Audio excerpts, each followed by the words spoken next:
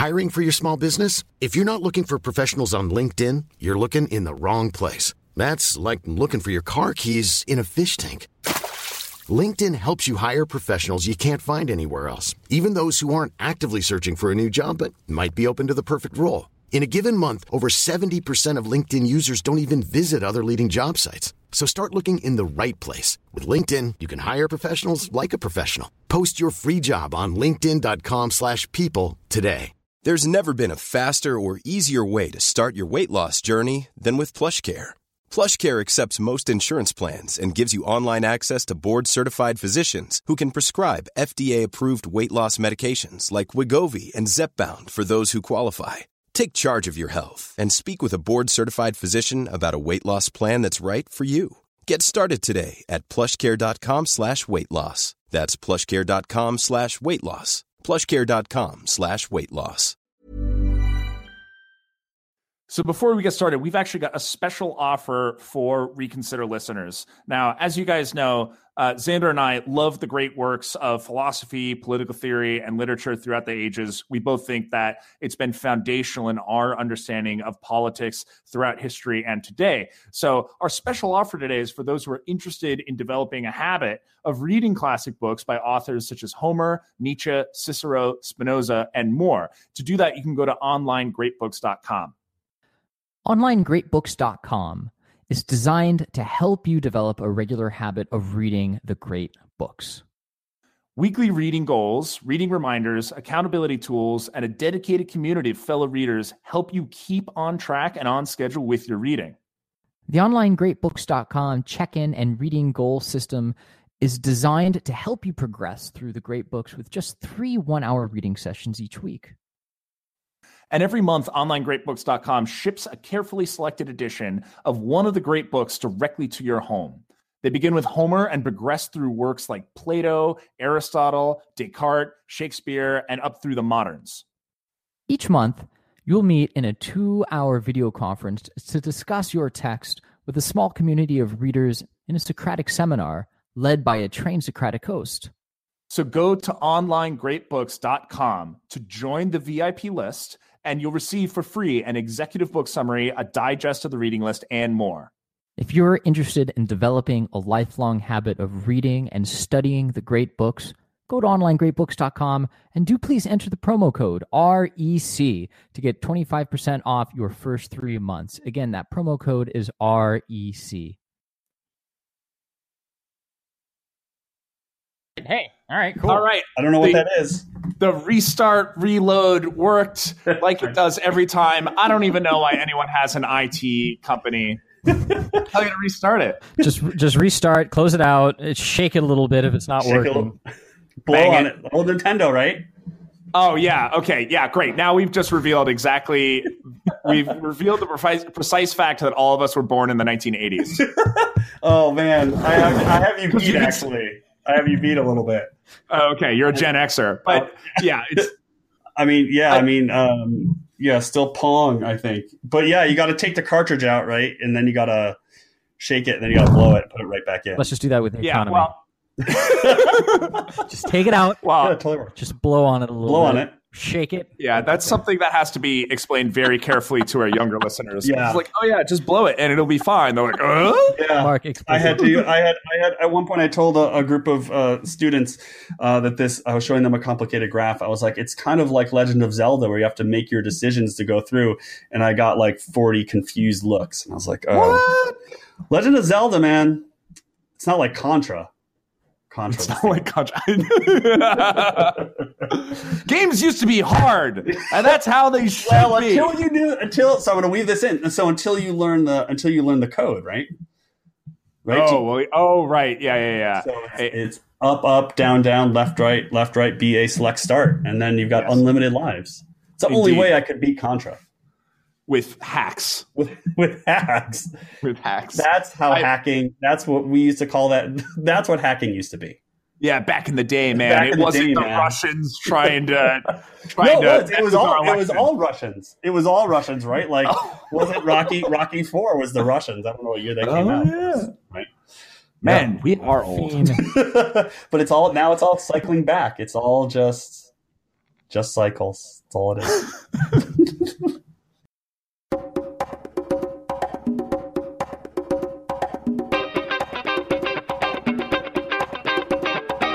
Welcome, dear listeners, to another great episode of Reconsider, part of the Agora Podcast Network, where we don't do the thinking for you. We are continuing our series on economics today, bringing in another expert, John Schwabish, who we'll introduce in a moment. Quick housekeeping.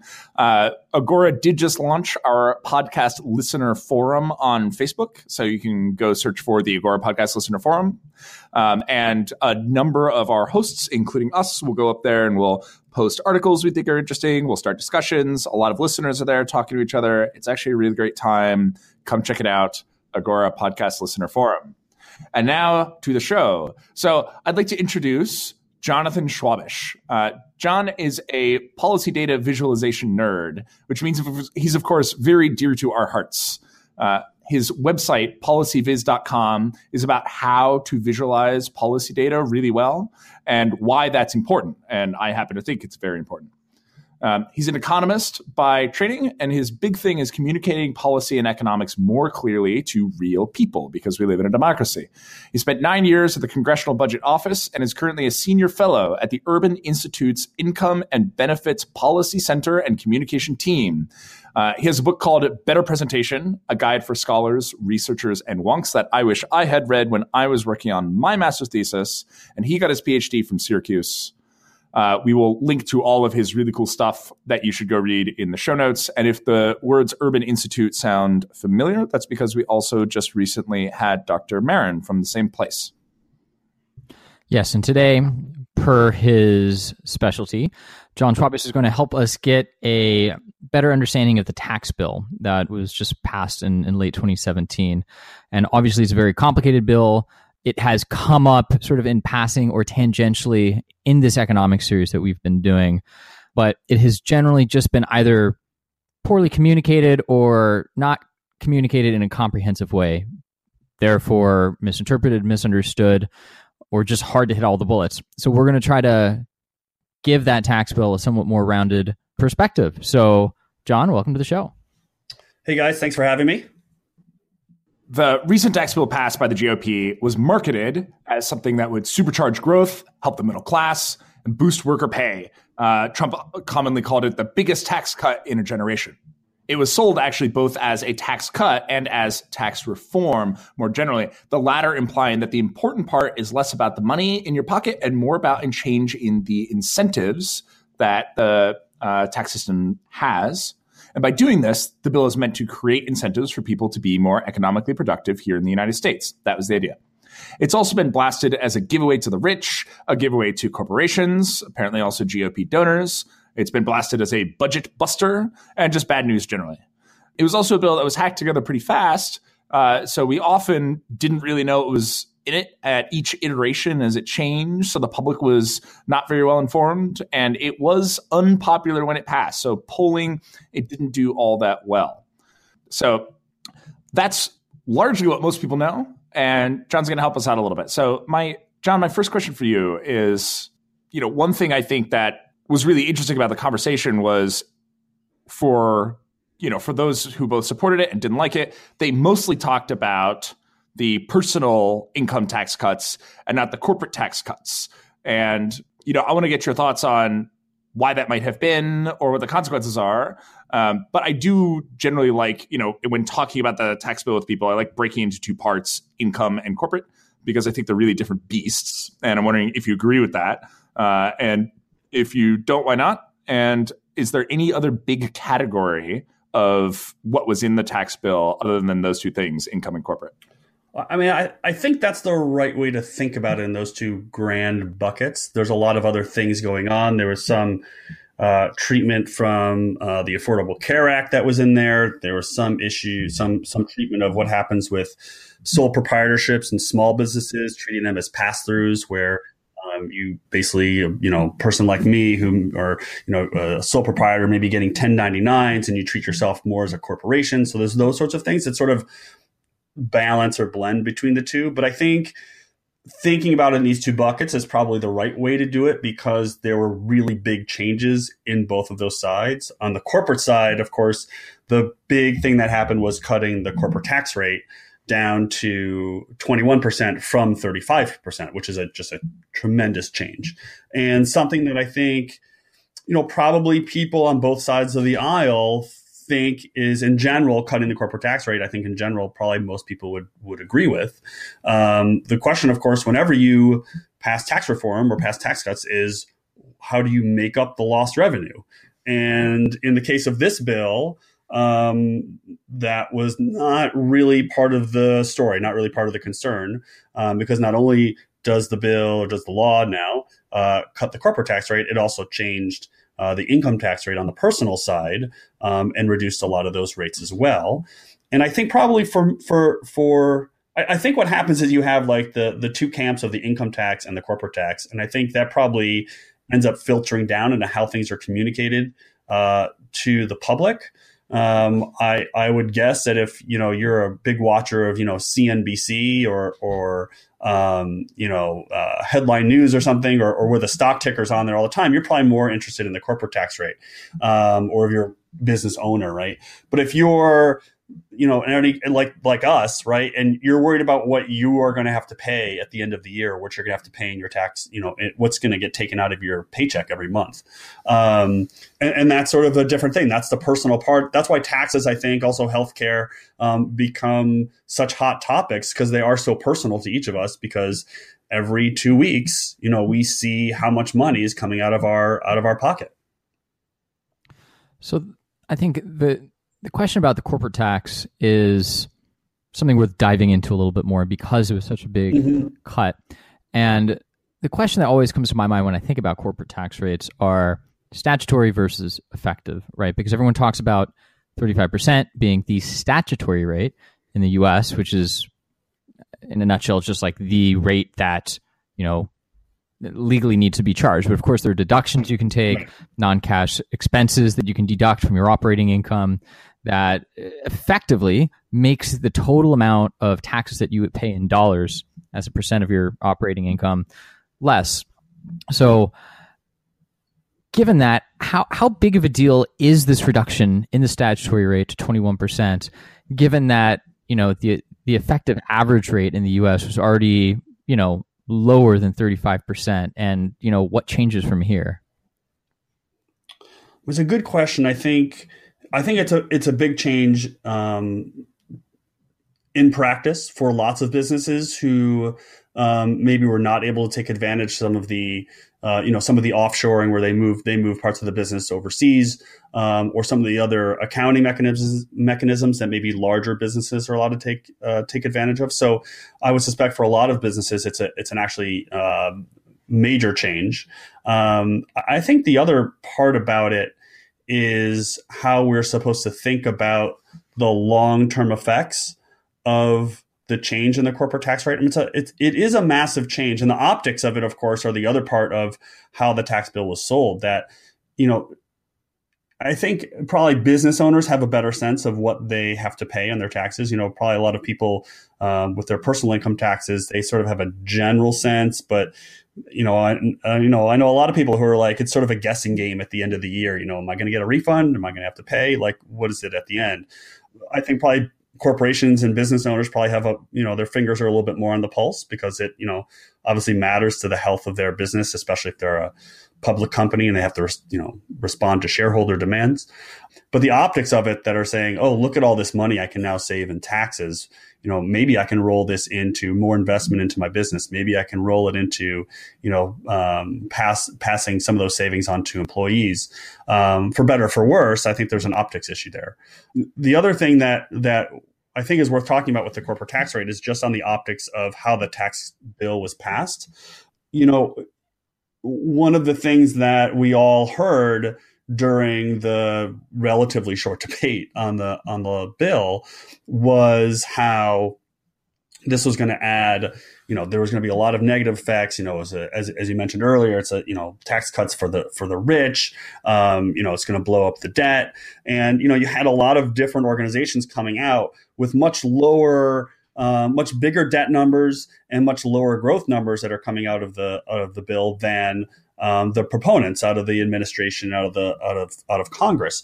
But I think one of the ways, or one of the responses I would have as someone who was trying to sell the bill or the law, that I really didn't hear a lot, was to say, look, all of the projections on your GDP growth or your economic growth or your debt numbers are all based on historical experience. And we haven't had a corporate tax cut of this magnitude in forever. So what you're projecting in the future, how do you square the circle where you're basing your models on historical data, but we have this massive tax cut that is just out of the realm of what we've experienced in the past. So, I think there's sort of the practical part of what am I going to have to pay as a business owner, but also how is it sold to the public, I think was really interesting. And that communication side of things is something we can talk about a little bit later, but I think the optics of it are part of what, obviously why it garnered support on one side and opposition on the other side. I want to keep digging at this because this is great. One of the things you said earlier was that, generally corporate tax cuts are something that sees some support on both sides. And I live in Cambridge, Massachusetts, and I know it's very far to one side, but I know that my experience has not been that the left around here has been supportive of corporate tax cuts. And I think one of the argument I've heard is that, hey, the corporate tax cut is being sold on, and I'm not sure this is how it was being sold, but opponents of the corporate tax cut are saying, look, the supporters of the corporate tax cut are saying that businesses need more money in their pockets to invest and to give money to employees, but business profits are higher than they've ever been. So if more profits meant, more money for employees and more investment, we would have already seen it. And therefore, the entire argument for the corporate tax cut is null. Maybe we should even tax them more because their profits are so high. Is there a more sophisticated argument in favor of corporate tax cuts than just, it will give businesses more money and they'll do something with that? Yeah, I mean, I think that's one of the selling points, right? Is that, corporations make a lot of money and so therefore they don't need a bigger tax cut. But, if we look at the data, the 35% corporate tax rate is by modern, developed, major industrialized nations. It's by far the highest.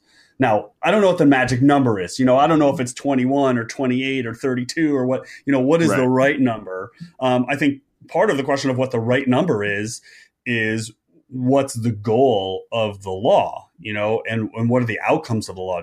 Are you worried about balancing the budget? Are you worried about doing things through the personal income tax side? Are you worried about doing things with low income support programs like the earned income tax credit, those sorts of things? But I think the other thing to keep in mind is that we are in a global economy, and American businesses don't just compete with other American businesses or Mexican businesses or Canadian businesses, or, it's a global economy. And we know this, right? The economy's gotten smaller and smaller. It's just that competition has gotten, I think, the world has gotten smaller and smaller. And again, I don't know what the right number is, but I think also, obviously there's lots of different types of businesses, but, the people that I know who own businesses, they own, they're like me, it's a one-man shop, or, they have 5 or 6 employees. And I'd be surprised if any of those are saying, oh yeah, we're rolling in cash right now. The bigger corporations, as I think there's a view that they are rolling in money. And I think, there's a recent precedent for that belief, the financial crisis, it's not, we're only 10 years out from the financial crisis. I think that exposed a lot of the excesses in the financial sector, but also the corporate sector. And I think I think people still feel, scarred a little bit by that. And I think rightfully so. And we just saw, this past week, rollback of some of the Dodd-Frank legislation that was put in place after the financial crisis to try to put some checks and balances on the financial sector. So, I think there's on especially on the left, in the New England states, but also here in Northern Virginia, we're kind of a purple turning blue up here. There is certainly reluctance, and it's not all rooted in fact, which I think is, or in data, which is what we are, what we're trying to get at here on this podcast. And I think just looking at the data, that 35% was just, historically high. Well, maybe not historically high, but certainly high relative to our partners. Globally high. Yeah. And again, what's the right number? I don't know, but it seems like the right number is the number that meets whatever the goal is. In this case, it seemed like, remember, it was down to 20% in the early version. I think in the House version of the bill, it was down to 20%. And then it creeped back up to 21% because they wanted to hit some target of what the debt, the increase in the debt was going to be. They wanted to be just a little bit less. So, how all these things come together and how, the Congress has to follow certain rules and what they want the score to look like, what they want the final numbers to look like, all impacts that number. And again, we'll have to see what happens. The other thing we should talk about is the economy, right? The economy right now is buzzing and it's humming along. And we now have this big tax cut in the middle of a economic, low unemployment rate and decent economic growth. You basically preempted my next question, but before I get to it, I do just want to take the opportunity on Reconsider. It is one of the first times it's come up for me to tell everyone what to think and what the right answer is, because clearly the right number is 42. Yeah, that is right. That is true. That is the right number. However, what is the question? I see what you did. See what I did? Here's the question. Right back to you. We'll see in a few thousand years. So I don't have the question, but I have a question. Hopefully that'll suffice. That was good. Okay, all right. I'm going to build a computer to go figure it out. So you talked about the position within the current economic cycle in which we find ourselves. And this is a point that I've now heard made by several talking heads or pundits or radio interviewees, so on and so forth, that tax cuts are fine. And I've actually even heard left-leaning economists say that tax cuts can be fine as a fiscal stimulus policy. The thing is, it's nice to do fiscal stimulus when the economy needs it. Mm-hmm. And we're not in a recession. The labor market's very tight. Inflation is, not nothing. It's I think lower than the Fed would like, but it's right. We're not near 0%. And interest rates are still low, even though they're going up. So is this the appropriate time for fiscal stimulus? Is there salt to this argument? What do you think? Yeah, I think there is. Look, it obviously depends on your philosophy about what government should do and what government should be.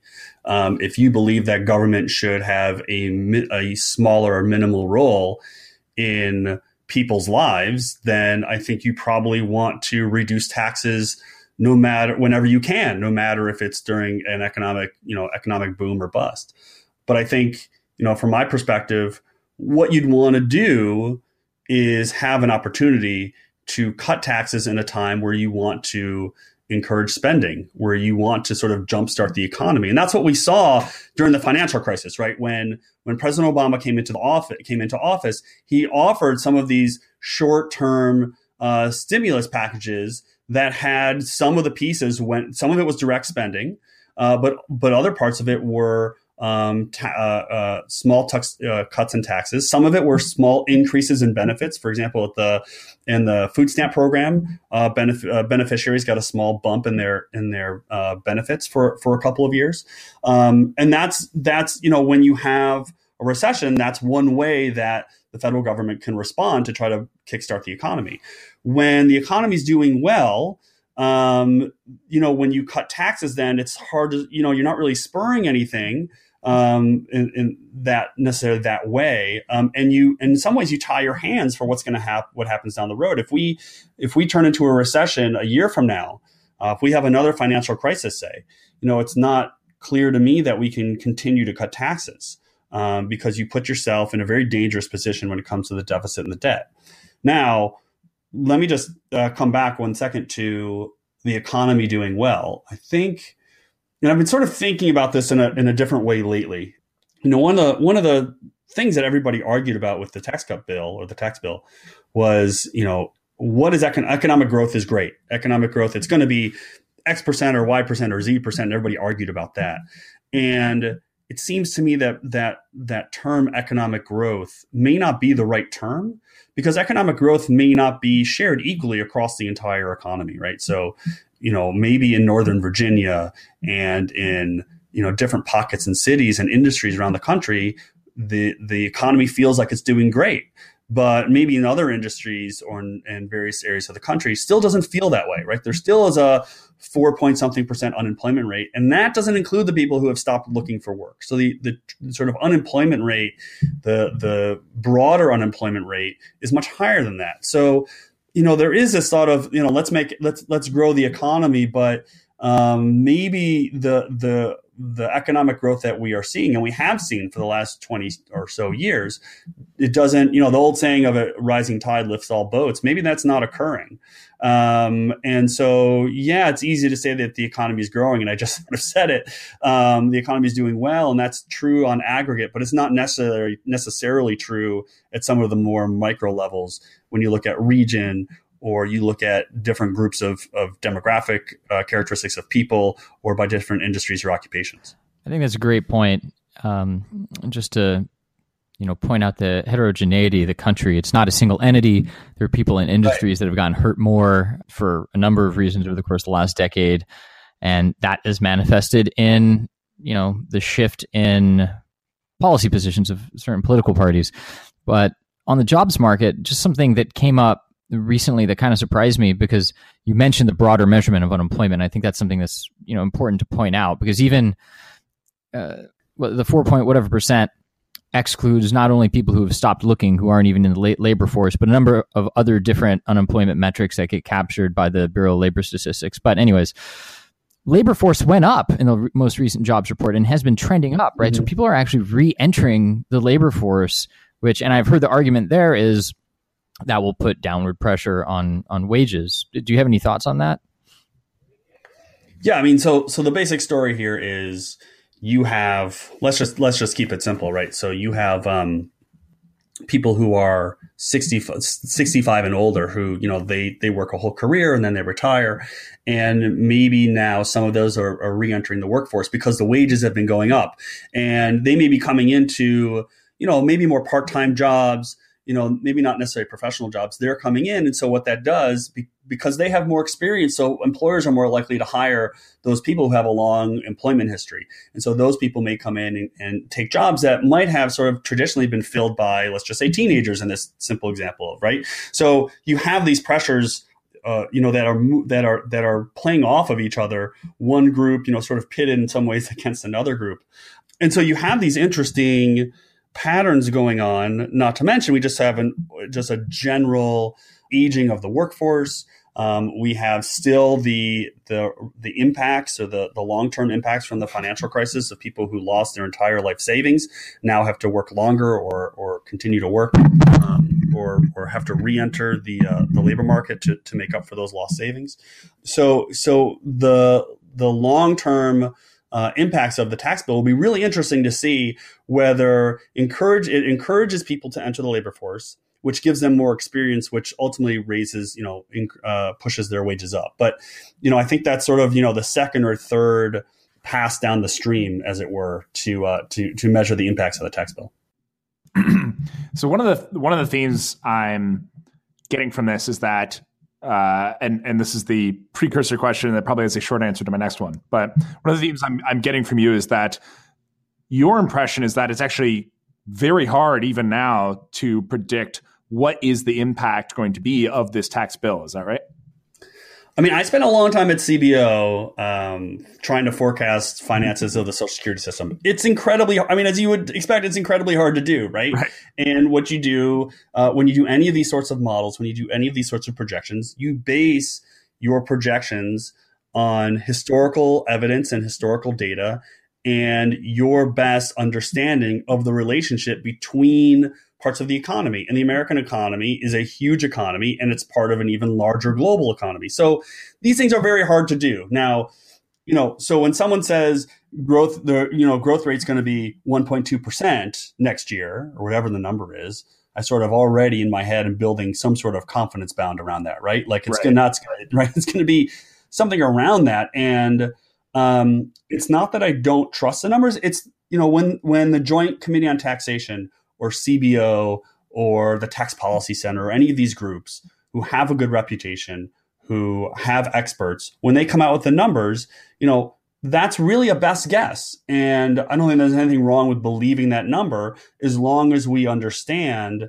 that it is a best guess, right? It is a forecast based on our historical experience. So one of the things that some of the better models are able to do is to vary some of those assumptions. So as an example, at CBO, the way the CBO long-term model works is there's one, and I'm speaking from my experience when I was there, so I'm no longer there. So from my experience when I was there, there's one way in which you can run the model that'll give you sort of the answer, right?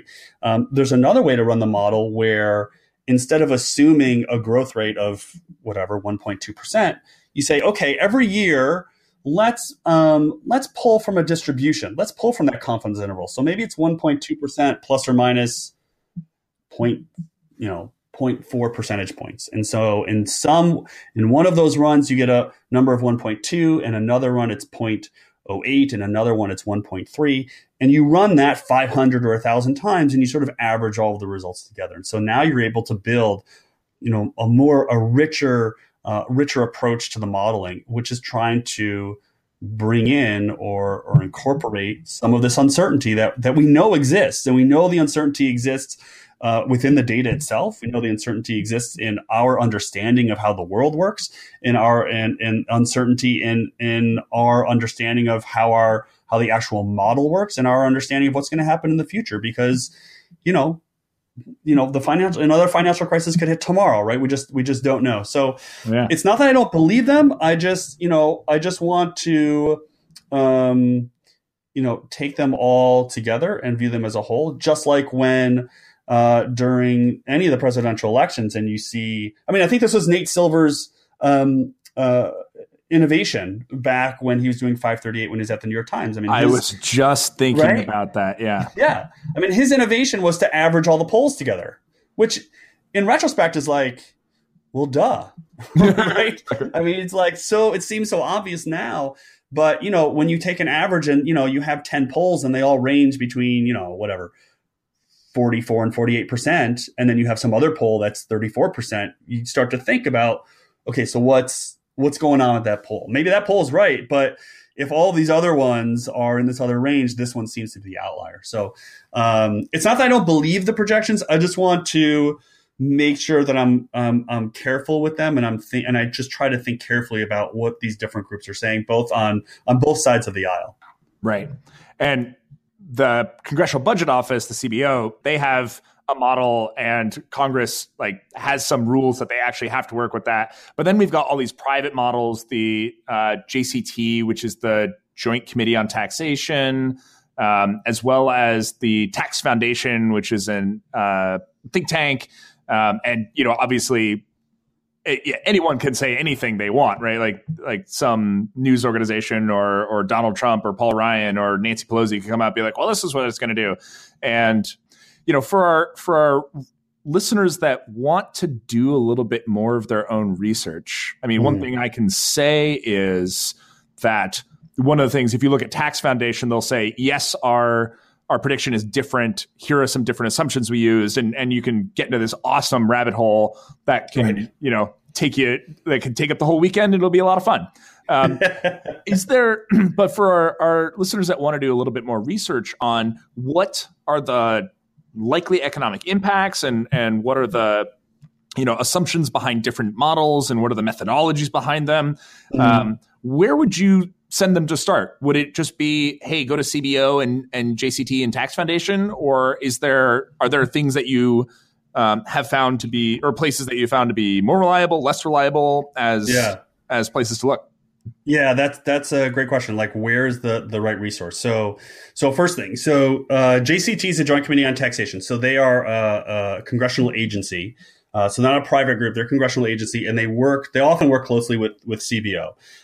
So Tax Foundation is another group. Center for Budget and Policy Priorities, which is the abbreviation is CBPP. There's also now I'm blanking on the name. It's similar to that. There's also at Urban, where I am, is the Tax Policy Center, which is a joint project between Urban and the Brookings Institution. Oh. And so I'll talk about TPC because I'm a little biased, and I know the people who work there, and I read their stuff basically daily because they sit down the hall from me. What's TPC? Tax Policy Center. Yeah. Great. Okay. So what TPC does, and these other groups do it too, but again, I'll just talk to TPC because I'm familiar with what they're doing.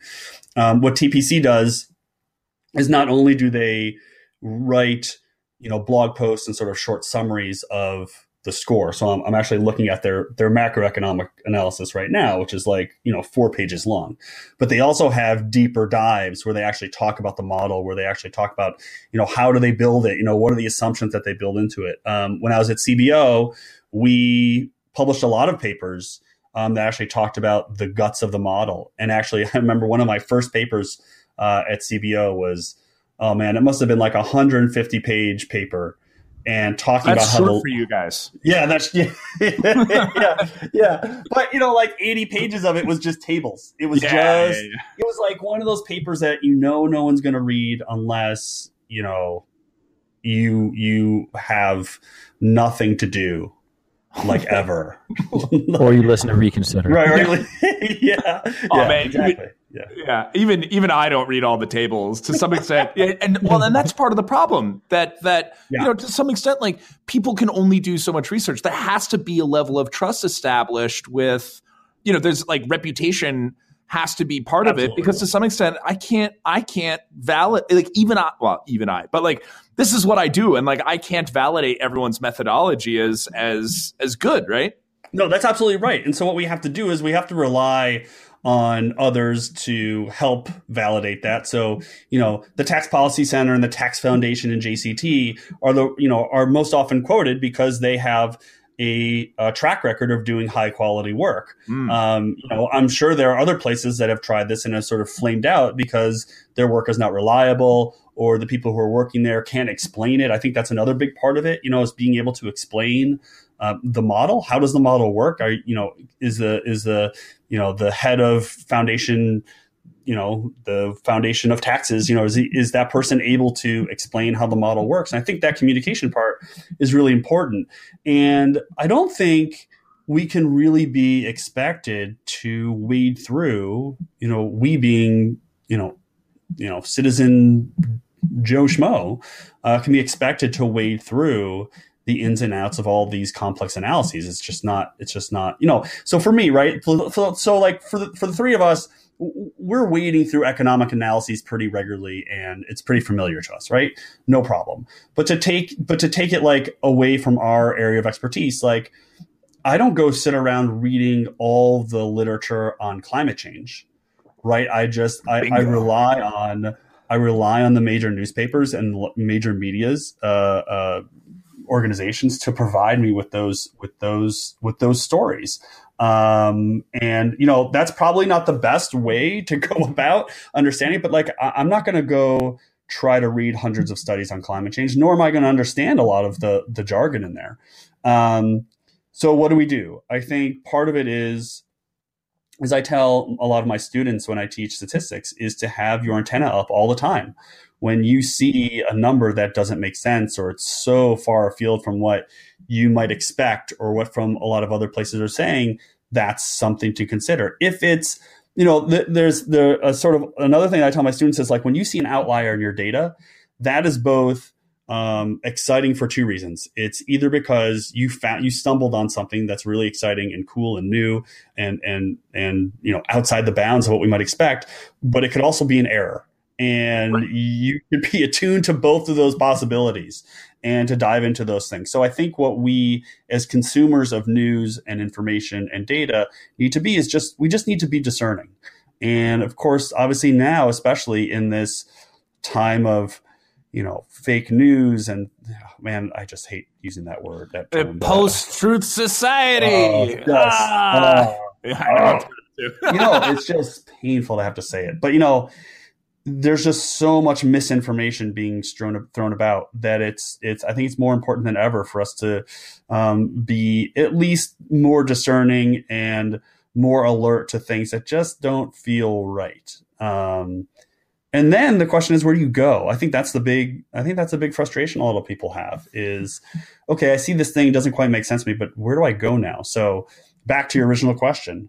If you're the kind of person who says, okay, so group X said that the growth from this tax law is going to be, 4%, and that just doesn't seem right. Try another group. See what the Tax Policy Center says or what the Tax Foundation says, and see what information that they provide, because they both, also JCT, they provide a lot of information that explains and explores how they do their estimates and how their estimates differ from a lot of other groups. And I'll just plug you real quick. If you even just want to, not even look at the predictions, which is its own kettle of fish, but if you want if you as a listener want a really good breakdown of precisely what the personal tax income, personal income tax consequences are going to be through 2027 and beyond, I've got a link to John's blog post on that. I thought it was really good. It's data policy visualization in action, and you'll learn a lot from it. So go to the link, reconsidermedia.com/podcast. Find this show. If you're looking for plump lips that last, you need to know about Juvederm lip fillers. With Juvederm Volbella XC and Juvederm Ultra XC, your lip look, whether it's subtle or bold, can last up to 1 full year with optimal treatment and no additional maintenance. Find a licensed specialist and see if it's right for you at Juvederm.com today. That's JUVEDERM.com. Add fullness to lips in adults over 21 with Juvederm Volbella XC or Juvederm Ultra XC. Do not use if you have severe allergies or a history of severe allergic reactions, or if you're allergic to lidocaine or the proteins used in Juvederm. Tell your doctor if you have a history of scarring or taking medicines that decrease the body's immune response or that can prolong bleeding. Common side effects include injection site redness, swelling, pain, tenderness, firmness, lumps, bumps, bruising, discoloration, or itching. As with all fillers, there's a rare risk of unintentional injection into a blood vessel, which can cause vision abnormalities, blindness, stroke, temporary scabs, or scarring. For full, important safety information, visit Juvederm.com. This Mother's Day, celebrate the extraordinary women in your life with a heartfelt gift from Blue Nile. Whether it's for your mom, a mother figure, or yourself as a mom, find that perfect piece to express your love and appreciation. Explore Blue Nile's exquisite pearls and mesmerizing gemstones that she's sure to love. Enjoy fast shipping options like guaranteed free shipping and returns. Make this Mother's Day unforgettable with a piece from Blue Nile. Right now, get up to 50% off at BlueNile.com. That's BlueNile.com. Yeah, John, I think your point about media organizations and researchers having some degree of responsibility in learning how to communicate effectively is really important. And I would, again, to folks, go check out policyviz.com, VIZ, PolicyViz. I was reading through your blog post about, there was some chart from, I think it was Merrill Lynch, and it was a stacked bar chart. And I think something that a lot of folks encounter when they do try to actually dig their teeth in and get into the nitty gritty in the weeds is they come across a chart that just like is, it kind of assaults them with information. Yeah. And if you haven't, broken down statistics since college or high school, it can be intimidating. And the thing that really stuck out clearly for me in this blog post was how representing this data differently, visualizing it in a different way, really brings out the trends that, the author is presumably or was presumably trying to highlight, but just gets missed in all of the different colors and all of the different numbers. So That was cool, is what I'm getting at. Yeah, I Here's think my question. That was cool. that was cool. Well, I'll agree. The answer to that question is it was cool. Yes. I think I spend a lot of time thinking about this, and one of the things that happens, especially with researchers, which is most of the people that I work with, both at Urban and at other places, is there is a few things, but let me just sort of focus on the process, right? I think what a lot of researchers do is they get some data, they do some analysis, they run a regression, they make a graph, and then they take those tables and those figures and they put them in a Word document, and then they just write, right? And they just write around those pictures. And what really needs to happen more, I think, is the data analysis part and the writing part and the visualization part all need to be more combined into a single process, that they all work together. Deidre McCloskey, who's an economist at University of Illinois Chicago, has this great book called Economical Writing. So anyone listening to this is, sort of a researcher doing this kind of work. This is like the Strunk and White for economists, is economical writing. And in the book, she talks about how the data analysis and the writing should not be sequential. You shouldn't do the analysis and then go write. They should be together, going back and forth. You do a little bit of the analysis and you write a little bit, and then you go back and maybe you find something else and you iterate. But she doesn't talk about the visualization part, and she doesn't talk about the presentation part, which is a whole other area to dive into. But I believe that all three of these things need to be integrated together. So I'll just give like the one tip that I think can help a lot of people is what happens with like those Merrill Lynch graphs, right? Is it's some tool and it's, Excel or whatever, and it's insert column chart. And it's like, I know how to make this chart and it's clear to me as the creator, and I'll just put it out. Now there's lots of ways to learn how to do that better. But one thing I think researchers can do very easily is to take the titles of their charts, and instead of the title being some non-descriptive passive thing of, figure 1, unemployment rate, 1950 to 2010, it can be what the point is. Like, what do you want me to get out of this graph? Or like, there's a good one I saw, right? Like instead of saying, like, here's a good one. So imagine a graph. We were talking about the labor force participation rate. So let's talk about that. So imagine a graph of the labor force participation rate for men and for women over time, the last 60 years.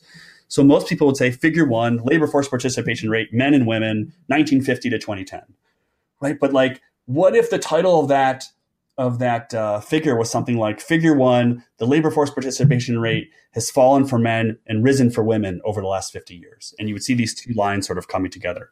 And that's the point of the graph. And so I think that's one of like the low hanging fruit things that researchers can do, is to just think about their titles as a more active part of the graph, and that this is what I want you to get out of the graph. Here it is. It's right in the words right at the top.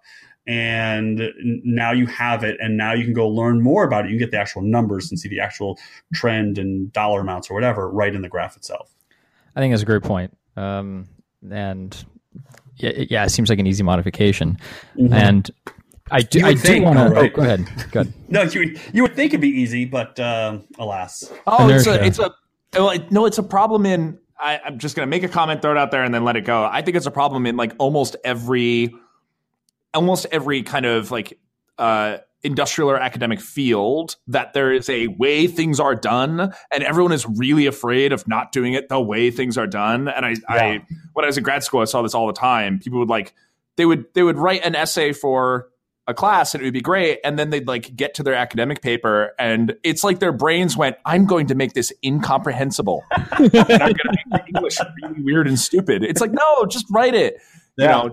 Let me see how long I can write this and put as many jargony words in there as possible. Exactly. It's like, no, just write it so I can read it. Anyway, sorry, go ahead.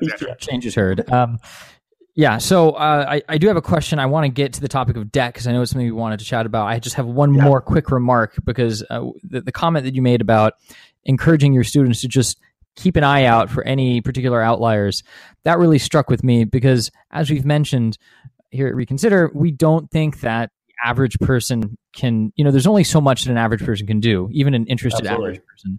Yeah. So we have a set of, we call them Reconsider principles for helping approach information perhaps more skeptically, or the ultimate point is encouraging more effective political dialogue. And there's one called internal skepticism, and that really stuck out to me because what we encourage with internal skepticism is to approach sources that you trust, even with a certain degree of skepticism. Like, obviously, like you said, you need to build a base of trust in terms of organizations that you reference, but especially with social media and the way information is presented to us on social media, it's also important to be skeptical, even of the things that you've come to trust, because they can change, et cetera, et cetera. Anyways, I thought that was a great point. No, I think that's right on. And the other thing I'd say is that it is unrealistic for us to think that everyone is going to, read a news article in the New York Times or whatever, and everyone is going to like fact check the numbers in the article, right? That's not going to happen, right? But if, one person did it or 5 people did it, right? It's just, you don't need a lot, right? If we had, say there's an article comes out from, some magazine and one person fact checked it and said, well, this isn't right, or I don't think this is right. And with social media, I mean, it's one of the advantages, I think, of social media is if you are the one person who reads this article and says that doesn't look right, and you go and do the research, go to the background information to find that it is not right, and then you put that out and say, hey, New York Times, Washington Post, St. Louis Dispatch, whatever it is, this number doesn't seem right. You have that ability to share that with the rest of the reading public. So it's unrealistic, I think, for us to expect for ourselves or for the public at large to do all this research, but we don't need all of us to do it. We just need some people to do it. Yes, totally agree. All right. All right. Back to taxes. So let's talk debt, baby. So Tax Foundation says there's not going to be as much debt. Who said there's going to be a truckload here? I had it written down and I've totally lost it. But like an extra $1 trillion in debt at least or something. A lot. Yeah. And so we're at a point right now, obviously, where debt is already at a historic high, highest since World War II. As you talked about earlier, and we have low interest rates, and those combined always worry me. But one of the things we talked about actually with Dr. Marin, your colleague, a couple of weeks ago is we brought up the debt thing, and one of the things he had said was the government has a lot of ways of raising revenue, and essentially, I think I don't know if, it's possible that he's just confident that when we need to, we will. And his impression was that, the issues of debt, or the biggest issue of debt is that you get increased interest rates, obviously for government, for government debt, and it becomes more and more burdensome.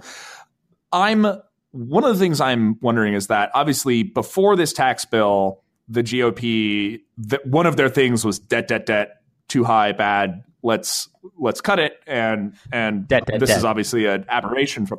Yes, this is obviously an aberration from that. But let's say the government doesn't figure out how to raise revenues and debt does keep going up. Do we have good historical, global, et cetera, examples of what happens to a country if debt really starts to get to some very high number? I don't know what it is. Probably not 500% of GDP, but something large. Yeah. I mean, it's Greece, right? I mean, Greece is the example. Greece borrowed too much, and it spiraled out of control. And, it essentially needed to be bailed out by Germany and the rest of the EU. I hesitate to disagree with Donald because, well, first off, he used to be my boss. So, I have to, when I was at CBO. The fool. So, but, I think I'm a believer that the huge amount of debt is a problem, is going to be a problem. So just because I have it right in front of me. So Tax Policy Center, when they did their estimates of the tax law, including the macroeconomic effects. So when they factored in the growth of the economy, the projected impact on debt is going to be in 2027, $1.5 trillion or 5.5% of GDP.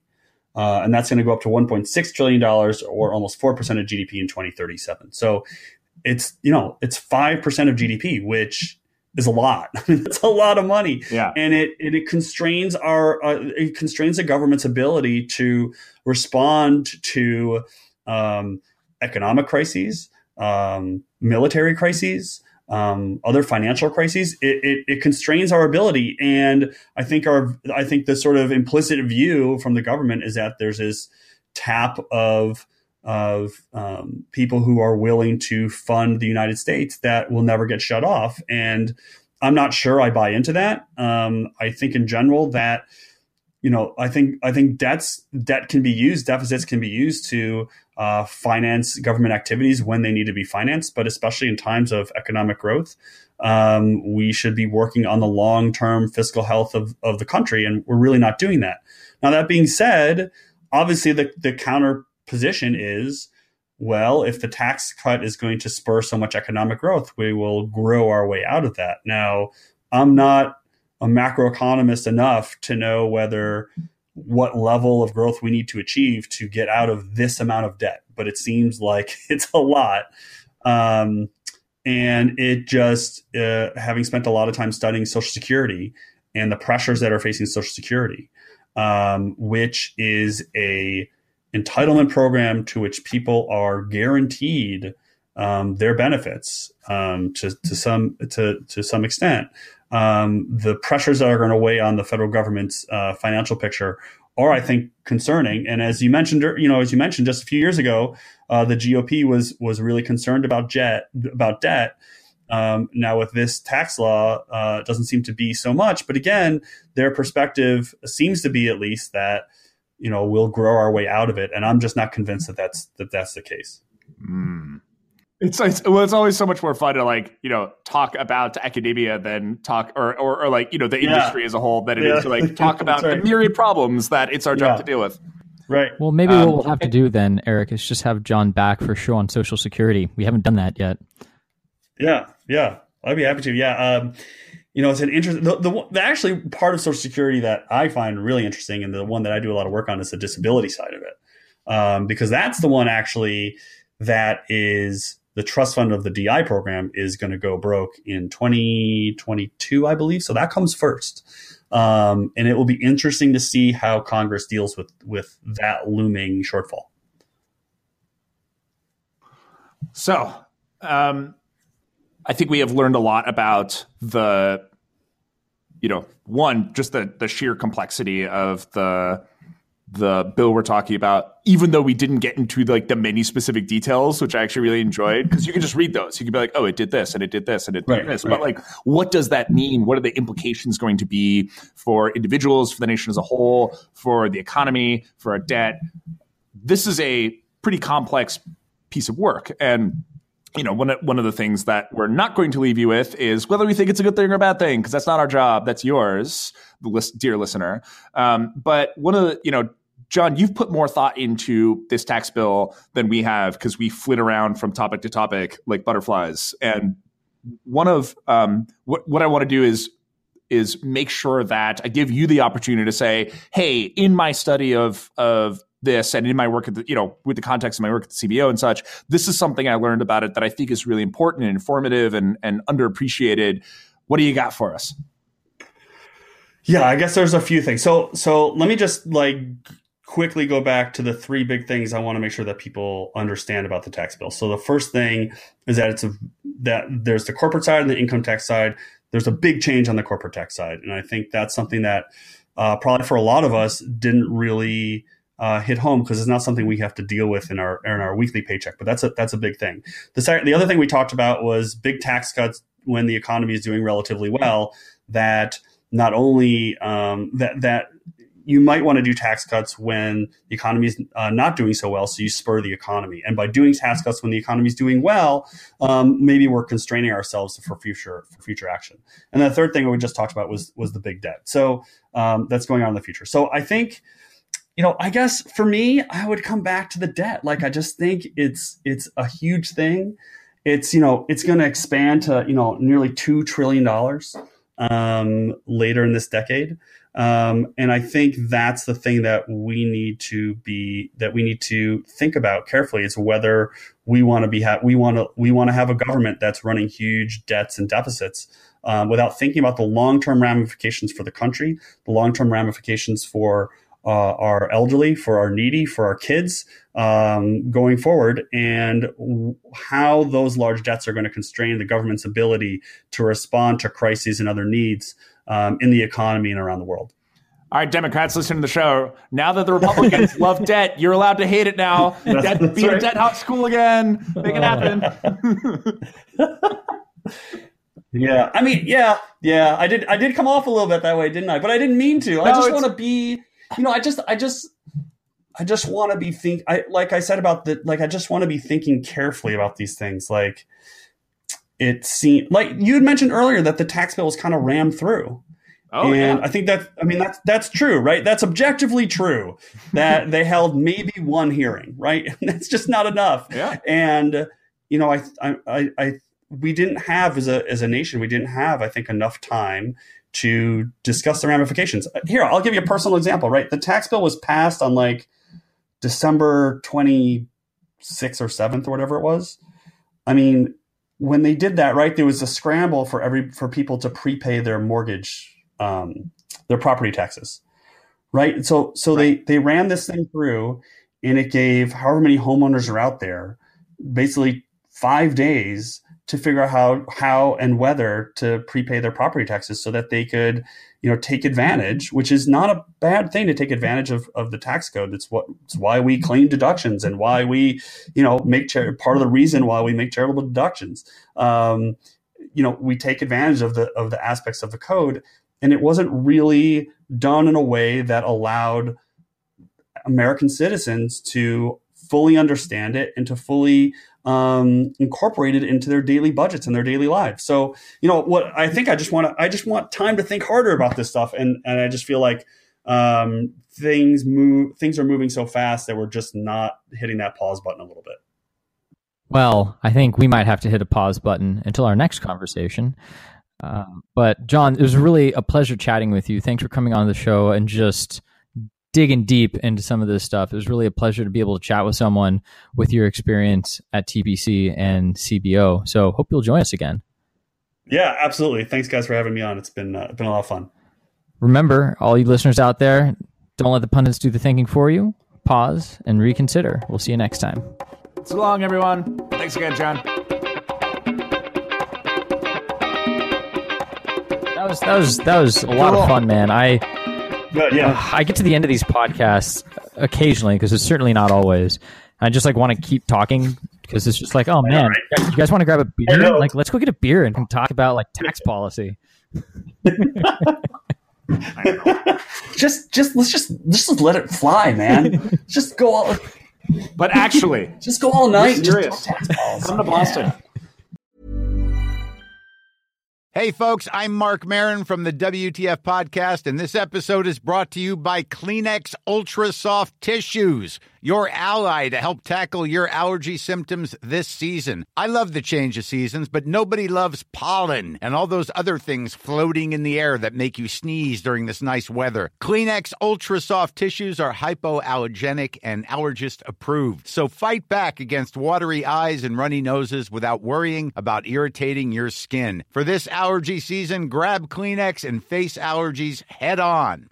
Confidence starts with loving who you are. And when your skin feels nourished and glows on the outside, you naturally radiate confidence from the inside. Give your skin a glow up with Osea's clinically proven Mega Moisture Duo. This ultra-hydrating body care features two of Osea's best sellers, Undaria Algae Body Oil and Undaria Collagen Body Lotion. These seaweed-powered heroes use skincare-level ingredients normally reserved for your face for results you can see and confidence you can feel. Osea has been making clean, clinically proven seaweed-infused face and body care products for over 28 years. This luxurious skincare is vegan, cruelty-free, and climate-neutral certified, so you never have to choose between your values and your best skin. Glow from the inside out. Get 10% off your first order with code GLOW at OseaMalibu.com. That's OSEA Malibu.com, code GLOW.